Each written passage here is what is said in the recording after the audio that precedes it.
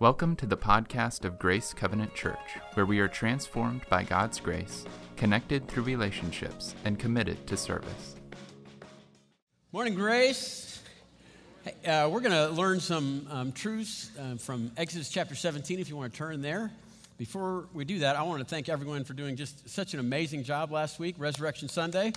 Nicely done. Record crowds. We've never had it that full. If both services were at capacity, we don't know what we're going to do next year, but we'll see. We have almost a year to figure that out. But I just wanted to go back and commend you guys for doing such a great job of making people feel very welcome and parking far away and taking the shuttles and doing all that. It went quite smoothly, more than we had expected. So we were grateful for that. I don't know if you saw this on the news this last weekend. This young girl, Satine Cahill, is in Australia. She's 7 years old. She had a very lucky day, last week. Her family won tickets to the opening football game, the Australian rules football game down there in Australia, and she had a once-in-a-lifetime opportunity to be the team's mascot, and that's why she's dressed up in the team uniform, and she would run out onto the field with the players.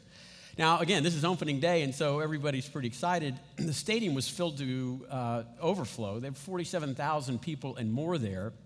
And they're chanting and bouncing around, and the stadium is shaking. And then they have this tremendous fireworks display, and she is petrified. She doesn't want any more part of this. This is not what she signed on for. She's telling her mother, I just want to go somewhere where it's peaceful. I just want to find a place that's quiet. I don't want to go out on the field. Please don't make me do that. And then, Tex Walker, team captain, 6'4", 220-pound, grabs her hand and says, "You can't do this, but we can." He consoled her and talked to her, and they held hands and went out on that field. Her eyes were still filled with tears, as you can see, and she was having a hard time, but she did it nonetheless. And at the end of the day, she was interviewed, and she said, "It was exciting and a little bit scary." Exciting and a little bit scary, she said. Listen, nothing changed. Nothing changed. There were still over 50, almost 50,000 people there. They were cheering louder when she came out than when she was under the stadium. She's still 7 years old. She still has pigtails. Nothing changed. Everything changed. Everything changed when Tex Walker walked over and grabbed her hand and said, "We can do this." That changed it. His power, his presence gave her courage and confidence. That's a powerful story. That's a great story. You ever felt like Satine Cahill, where you're a little 7-year-old girl with pigtails? You move to a strange town like Austin, you're looking for a job, and you're all out of connections, and you're out of even hope for a connection or something. Maybe started a new school. Some of you remember that? You felt like a little 7-year-old girl that's scared to death. Or maybe, I remember when somebody that I admired and counted on, and it was a hero in my life, and they passed away, and just thought, oh, I just feel so vulnerable. Like a little girl. And all of life fills us with loud noises, and the ground feels like it's shaking, and we're trying to, I want someone to hold my hand. We're going to study that today. We're going to study about the nearness of God. We're going to study that for 5 weeks together. And the reason we're going to study our relationship with God and trying to maintain some things to help us to feel the nearness of God is started because when we were doing our Galatians series, for the last 10 weeks or so prior to Resurrection Sunday, the most common feedback that we received was, wow, this grace that we're receiving from God, I'm seeing the power of that, but I'm still not sure about how to apply it. Or they see that I want to be a grace-filled parent or a grace-filled worker or employer, but I'm not seeing like the connection between what I'm knowing and even experiencing and how it's working, right? Or I'm grasping slowly the concept that I'm absolutely forgiven and I've inherited the righteousness of Christ and I'm looked upon as a son or a daughter of His. Now, how do I push that into my relationships with other people, right? I'm a child of God. How can I experience a relationship, the nearness of God? How do I feel near to God? How can I live a life that's exciting and a little bit of fear, right? With a little bit scary. So that's what we're going to do. We're going to look at how to do that this week, and then for the next 4 weeks after that.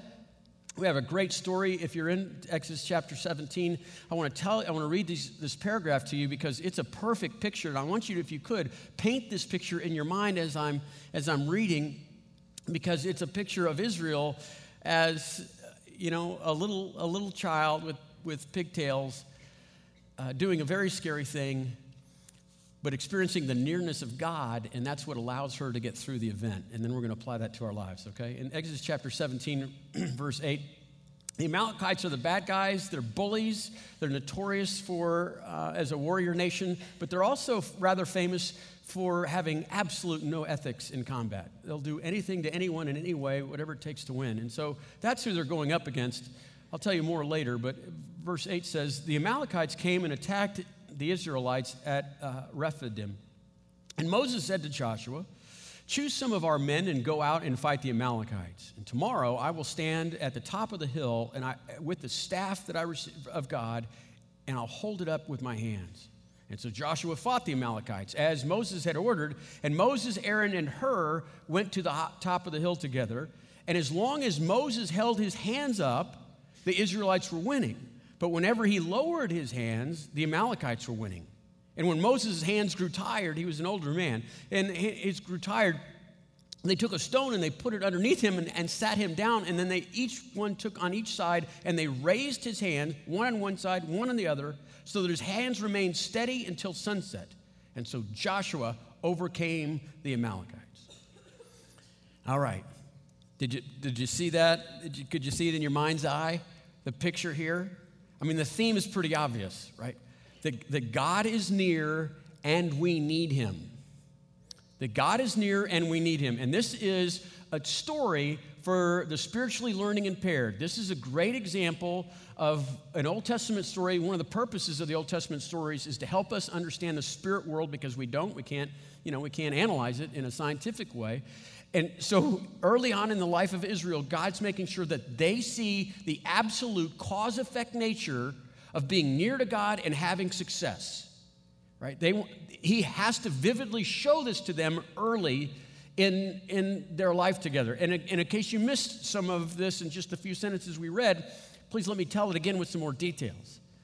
Okay, the hero, you know that, Moses, he's an older man, in excess of 80 years old, and he has the wisdom of God, and he knows God, and he knows what's happening here. And so he wants to make sure that Joshua, his soon-to-be replacement or ultimate replacement, understands the way the universe works, that God is near and that we need him. And so he says to him, look, you, Joshua, are going to go into the valley and have this combat with the Amalekites, and I'm going to go up on the hill, and I'll do what God has called me to. Now, you need to understand that if this were on a fight card, it would look like this. The Amalekites, generations of combat soldiers that have a great win-loss record. Again, they're Klingons. They have no values or ethics. There's nothing they won't do to win. Against the Israelites, who are bricklayers and have been making bricks and stacking bricks for as many as 400 years. That's all they have. A month ago, they were in Egypt. Okay. In less than a month ago, they were crossing the Red Sea and just learning how to walk on their own. This is a new nation. And if you were a betting man, you would bet on the Amalekites, because these people don't have a chance. And so Moses says, look, Joshua, you have to go down in the valley and fight in hand-to-hand combat, okay? And you're going to do what you have to do, and I'm going to be up on the hill so that people learn this lesson. What you're going to do is important. What I'm going to do is very important for the history of our country, but also in the history of what it means to live by faith. And what happens? He raises his hands and they win. And he lowers his hands, they lose, because he wants the people to see that when his hands are raised, they are close to God. Traditionally, it is representing prayer, talking to God. Just talk to God, right? Bring intimacy with God and you will have success, right? And it is, the equation looks like this. It is far superior to fight with the supernatural strength of God than to go into life combat without it, right? It is better to be intimate and close with God and living your life out than it is to be away from that. There's a figure of speech that people have in the church that understand this truth. It's a cute little saying. When we work, we work. When we pray, God works. When we work, we work. When we pray, God works. I'm just a pastor, but you guys are what? Ministers. So when you minister, but when you pray, God ministers. He's doing things through your life in ways that you could never do without him. Granted, listen, Joshua's out there, he's swinging the swords, right? He and his troops. They're out there doing the combat, but they know how good, or rather bad, they are at this art of warfare. And they know when God is doing it. When you parent, you parent.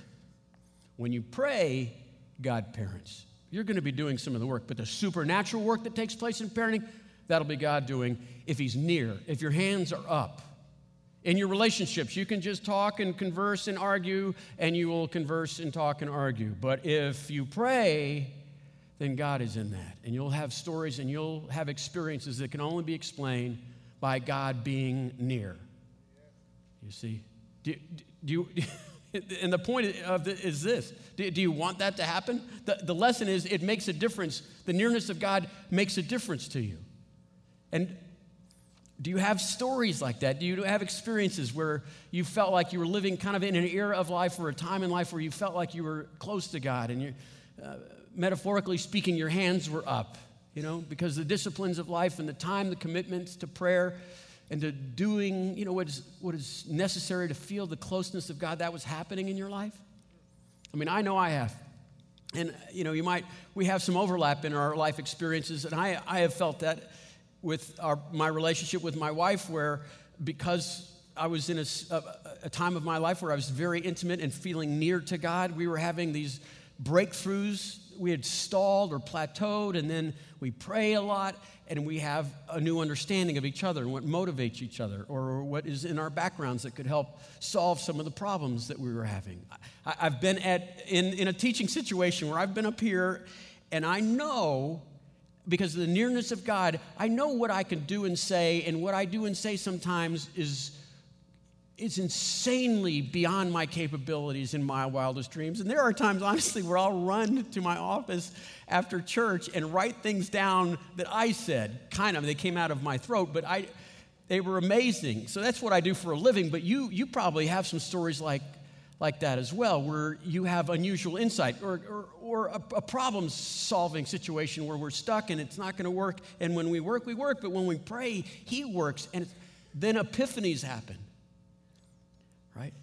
In parenting, I'll never forget a time when, again, this idea where I was close to God. I remember coming home and just having fun with my firstborn and looking into his eyes and thinking, like, I had this moment with him. I could see in his soul and experience him and understand how God made him to be. It was a supernatural experience because I was near to God, and it was a parenting plus God's involvement in that parenting. And I have had a time in my life where I was physically beaten. My body was in disrepair, and then circumstances of life ran over me a couple times, and I didn't want to play anymore. I just wanted to quit, and I heard his voice. Friends, it's the most mystical experience I've ever had in my life, but I just heard, I'm here. I'm here. And the nearness of God is what I don't know, kept me alive, gave me the power, the willingness to get up again. The Bible is filled with stories like with people that understood the power of the nearness of God, that when they're close to God, they're able to experience the presence of God and experience things that only God could do in their life, through their life. When Israel was right, in jail, and they were living in Babylon, right? They were in exile, and there was a decree that went out that said it is now illegal to pray to the God of Israel. And anybody caught praying, the penalty was death. But Daniel, might know the story, but Daniel, he was already in a disciplined relationship with God, and where he prayed regularly. He always wanted intimacy with God, and he wasn't going to stop. He wasn't going to stop praying. He knew what would it cost if he would just stop praying and his hands came down. He would be powerless. He would be without wisdom. He would be without insight or hope. And so after the decree came out, he just continued to pray like he was before, 3 times a day. And you know the story about God rescuing him from the den of lions, but put that over here. Let's consider the decision that he made before God saved him. That he was going to give up his life before he'd give up his prayers. He would give up his life before he would give up his praying. Because not praying is not living. And he wanted to be near God. and if he couldn't be near God praying, he was going to be near God, thank the lions, and the lions would send him near God. Because he knew the power of being near God. God is near, and he needed him. And Daniel wasn't going to leave him. In the New Testament, you see stories through the book of Acts. You'll see multiple times where, keep in mind, by the way, their worldview, they're pagans. They didn't believe in the God the followers of Jesus were praying to, okay? From their point of view, they would say they're just praying to a unicorn. They don't exist either, right? So they didn't believe in the God of Christ, right? But they persecuted them for praying to that God, because it brought them great fear when they saw a huddle of Christians talking to God. They didn't understand it, they didn't believe it, but they knew there was supernatural power coming when they were near the God that they were speaking of. You look at the life of Jesus, right? How many times do you see? And then he went off into the mountains to pray. And then he went off to the shoreline to pray. And then he went off to the plains to pray. I mean, we're running out of geography, right? He goes to the garden because he has to have supernatural power to be able to endure the suffering that the Father had required him to do. Right? He needed to be intimate and near the Father before he was rejected by the Father because of the cost of the sins that he had to bear for us. Right? And then even in church history, it continues. The people understood in church history the power of prayer. And even people that were antagonistic to the church understood the power of being near to God. And so you'll see stories of people expelled from schools or losing promotions or kicked out of a country or being persecuted, whatever it might be, because they felt that threat. There's power. There's power in this nearness to God. And the nearness to God comes from an intimate relationship with God mostly through prayer. The point of this story is this, at least this first part is this, that God is willing and he is able to unleash supernatural, spirit-filled expressions of power in your life in every context that you allow him in the context of work or in your fears in life or in character modifications, in your relationships with your children or your parents or with your mate, whatever, it's there. The power is there. The power can even heal people. It can heal relationships with people. It's there. That's the point. Hands up, near God. You need him. The second thing that's interesting that I find here is that, again, just the presence alone changes things. Again, nothing changes, but everything changes when you're in the presence of God. Just like our little 7-year-old. Jesus. Sometimes the promises that are found in the Bible, it's as though they're saying, "Look, I'm not saying you won't suffer. What I am saying and what I am promising is that you won't suffer alone." Okay. What I'm saying here is you will feel helpless. but you will not feel helpless and alone because of his presence. And our life, our hope is that we could spend some time together learning what do we need to do to feel our hand slipping inside of his in times of need, in times of regular life, right? Because when our hands are up, God is near, and supernatural things happen. Now listen, if the math works that way, it works the other way as well. And we see that in the story in verses 11 and 12, where when his hands were up, the Israelites succeeded, but when his hands were down, therefore they failed. When they were away from God, when they weren't involved, when they in the relationships, when they weren't praying, right? Then the Amalekites were winning. So do you picture it goes both ways? Things are working here, things are not working here. They're losing. And I have found in seasons of my life where prayer was not a priority, where intimacy with God was not the first and foremost thing in my life, that I find myself going back to just doing, when I work, I work. And when I work, I get tired. And when I work, I get tired, I get irritable. In my relationships, I start keeping score. I mean, that's my default. It's like, how much are you putting into this thing? How much am I putting into this thing? Let's see if it's worth it to me. In my relationships with my children, they are just at best distractions, and mostly, they're just an encumbrance because I have things to do. I have a to-do list I'm running through. Because if I'm not attached to God, what happens is it's going to be all about me and whatever I want, and the things I want are not good. You ever felt that? Feeling like you're getting heavy-handed, your arms are getting tired because the relationship requires certain amounts of time and truth and some disciplines. And you find yourself, right, going to old habits, old values that you thought you abandoned and said you'd never go back to, actually participating in things that you know you shouldn't be and you would never return to, even spending time with people that are not going to bring you any closer to God. But more tragically, I think, is that you don't have the stories of magic, of mystery, of God's intervention, of life experiences that can only be explained by God invading your life because your hands are up and you're near to him. And truth be told, I'll bet some of you right this moment, right now, are in a season like that, where your hands are down.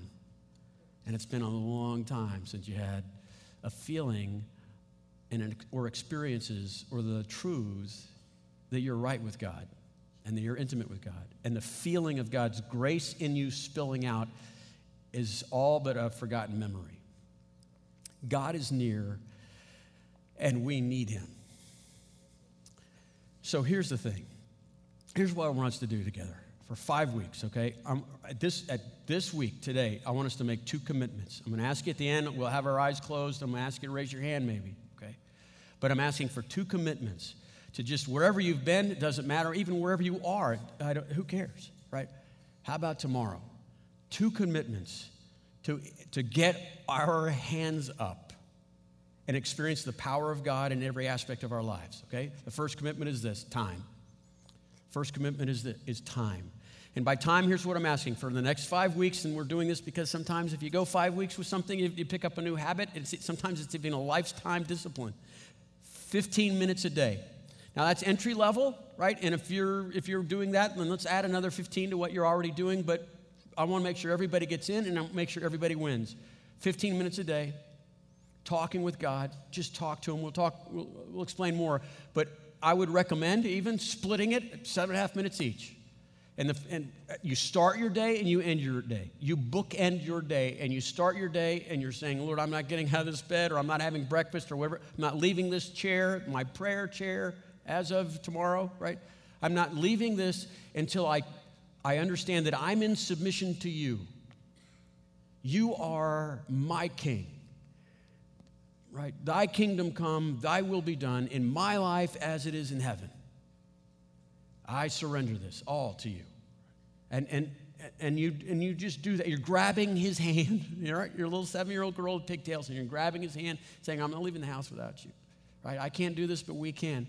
And then the other 7.5 minutes is at the end of the day, the bookend. And we'll look at the details of this later, but it's an evaluation, kind of a checkup. How'd that go today? How'd I do with being near to him? Did my hands stay up the whole day? So the first one is time. I'm asking 15 minutes. Okay, we're going to do this as a family, 15 minutes for our 5 weeks together. The second one, or the second part of time, is the idea of continual prayer. A continual prayer throughout the day. So you start your day that way, and then you're driving to work, and I'm just telling you, talk to him. Talk to him. Tell him, just talk. It's a relationship, by the way. Please do not exchange to-do lists, okay? Here are the 4 things I'm going to do today, God. Here's the six things I need you to do to cover my back. That is not a relationship, okay? It's very easy to go that route, but just if you're alone in the car, talk out loud, okay? Just talk out loud to him. Have a conversation with him. When you go into work, right? If you're working and you go into work, you're walking down the hallway, and you're about to enter a meeting, just talk to him, right? Why not? Right? Your work is the same as Joshua's combat, and maybe your work is combat, right? Depending upon where you go. But you could go into the next meeting going, look, God, on a scale of 1 to 10, or as light bulbs, I'm about a 40-watt bulb. I would love for you to do things in the talents that you've given me and show yourself in a 75-watt bulb experience for me, for the company's sake. I want to make my boss a hero today. Or maybe you could pray going into the meeting, Lord, I just want to have your eyes, because there might be a lot more going on in this meeting than just the to-do list that we'll do today. What if there are human souls behind those eyes? I want to know that, Lord. See? You just talk to him. Talk to him at work. You're going home from work. My hardest part of the day is changing gears and between this place and my driveway. Talk to him. Talk to him and say, Lord, okay, now I'm going to be a family man. Now I'm going to be the husband and a father. Now I'm going to be a roommate, whatever it is. Lord, give me eyes to see. Help me experience this in the fullness. Help me keep my hands up. Don't touch the doorknob. Do not touch your front doorknob until you've talked to him. This is what we're talking about, time. And then when you're in your conversations at home, and you're having conversations with family or roommates or whoever you're out with, and things get going some way, right? Let's just pretend, let's say you're having an argument. Stop the argument. One of the best things ever happened in our marriage. Stop the argument. Let's pray. Let's talk to him. Let's just talk to him. See, it's this constant relational experience that's going on. And again, if you're not careful, even in, for example, character development, and you're well-meaning, but you're trying to say, okay, well, how, I would like to stop being so vain or self-centered or greedy or wherever it might be. Even if it's that and it's on a list, you're still talking about you all the time. You see? We're still just meditating on you and character flaws instead of staring, at this hand, right? Going back to the original story, right? Just that little girl staring at this giant hand that's holding her. The focus is on the power of Jesus and his love for us. So it's a relationship, it's a relational talk, it's a conversation. So the first commitment I'm asking us to all do together is time. And the second one is, I need to go on. To help us with that, we've come up with, no kidding, just a campy little gimmick. Okay, that's all it is. It's a campy little gimmick. And in your bulletin, what we want to do is, if you have one of those smartphones, you can add to your wallpaper, which is the face of your phone, you could add one of our icons here. God is near, or, the famous painting with the fingers touching, right? God touching Adam.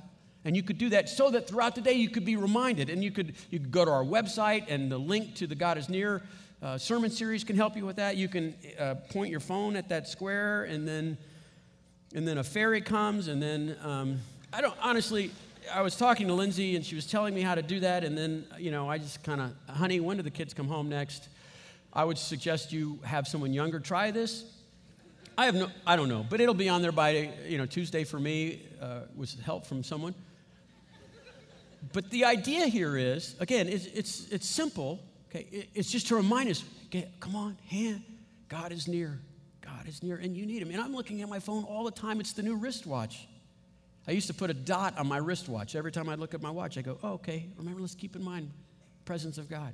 This is a version of that. So would you consider doing that? Okay. Keep those hands up. So the first one is time, okay? 15 minutes a day, and then throughout the day. And then the second one is transparency. Another simple word for that is truth. Just telling God what the truth is about you, okay, about what motivates you. We talked for so many weeks in our Galatians series about the power of grace. I never told you, really, about the weakness of grace. Grace's only weakness, the reason it can't transform a soul is because of pride. And I'm asking for us all to just go into this saying, I will tell the truth about this. If we're going to be talking about the nearness of God, you want to know what repels us from Him? Vainglory. Vainglory. Because if that's our deflector shield, we can't get near Him. He's a jealous God. He won't let you worship yourself and Him. And so in your conversations with God about life, could you please lean into the harsh truth that you are a proud soul, and what motivates me most is somehow winning. You see?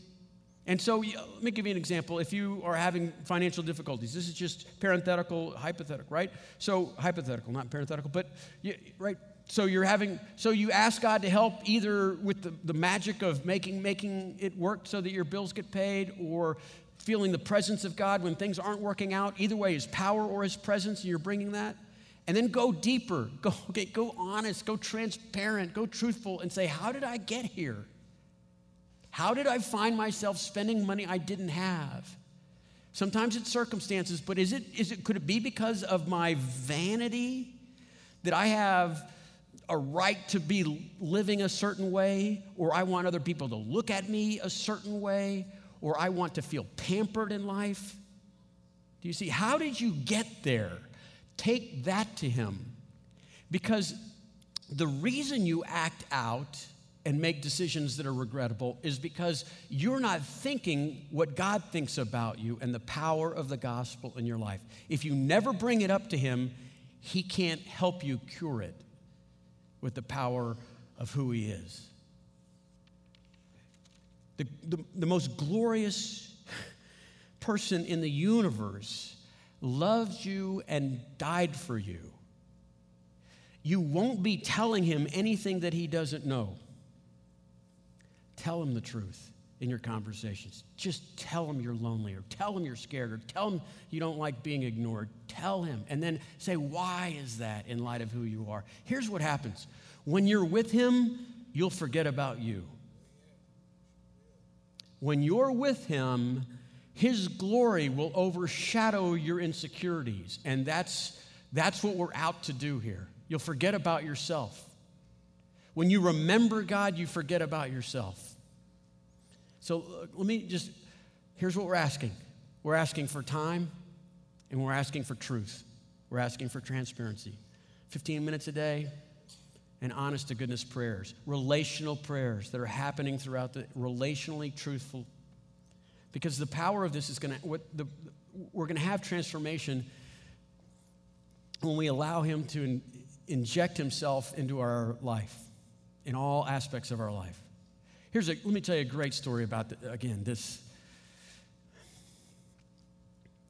a life with hands lifted up.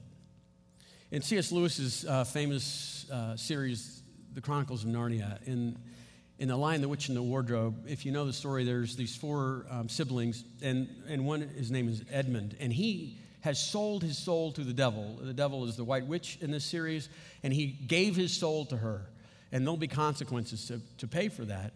There'll be consequences for that. But not only did he sell his soul to her, but he's also betrayed, stabbed in the back his two sisters and his brother, and so they're not well with him either.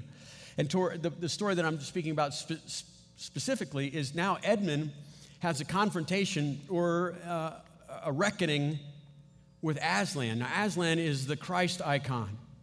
And we don't have time to explain the majesty of this image in the mind of C.S. Lewis, but he has made Aslan to be a lion, but the size of a Clydesdale. So it's beautiful and intimidating. It's fearful and yet loving. Anyway, Edmund, whose soul belongs to the White Witch, is now having this encounter with Aslan.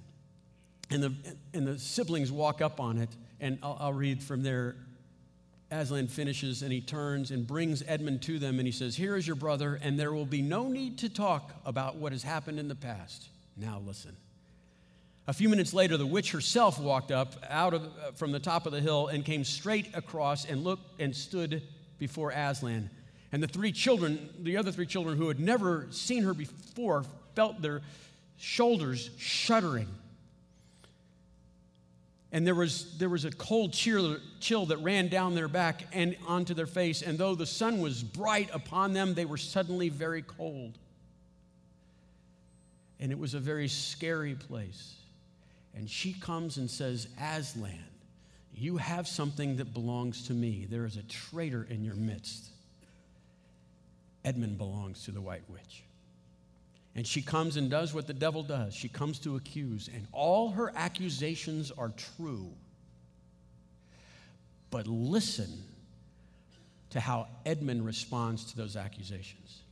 But Edmund had got past thinking about himself after all he'd been through, and after the talk that he'd had that morning, he just went on looking at Aslan.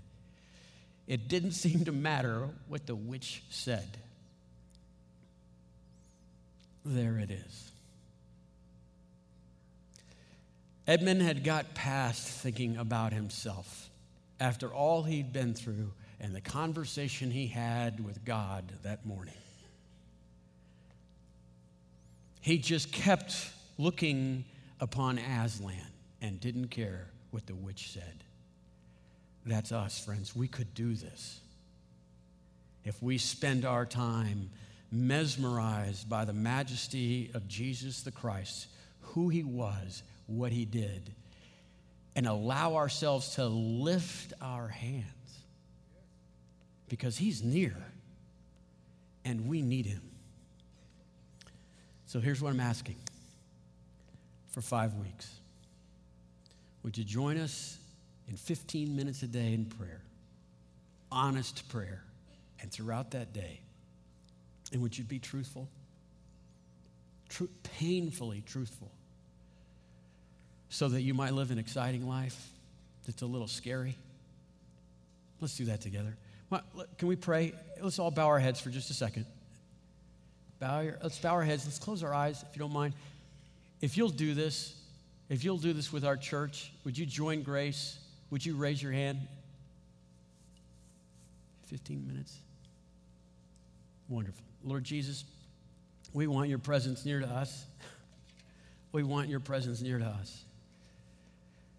So, Lord, you haven't left, we have. And so, Lord, God, I would ask that you would help us in this endeavor, that we wouldn't make this anything except a commitment to knowing you and loving you and feeling your love for us.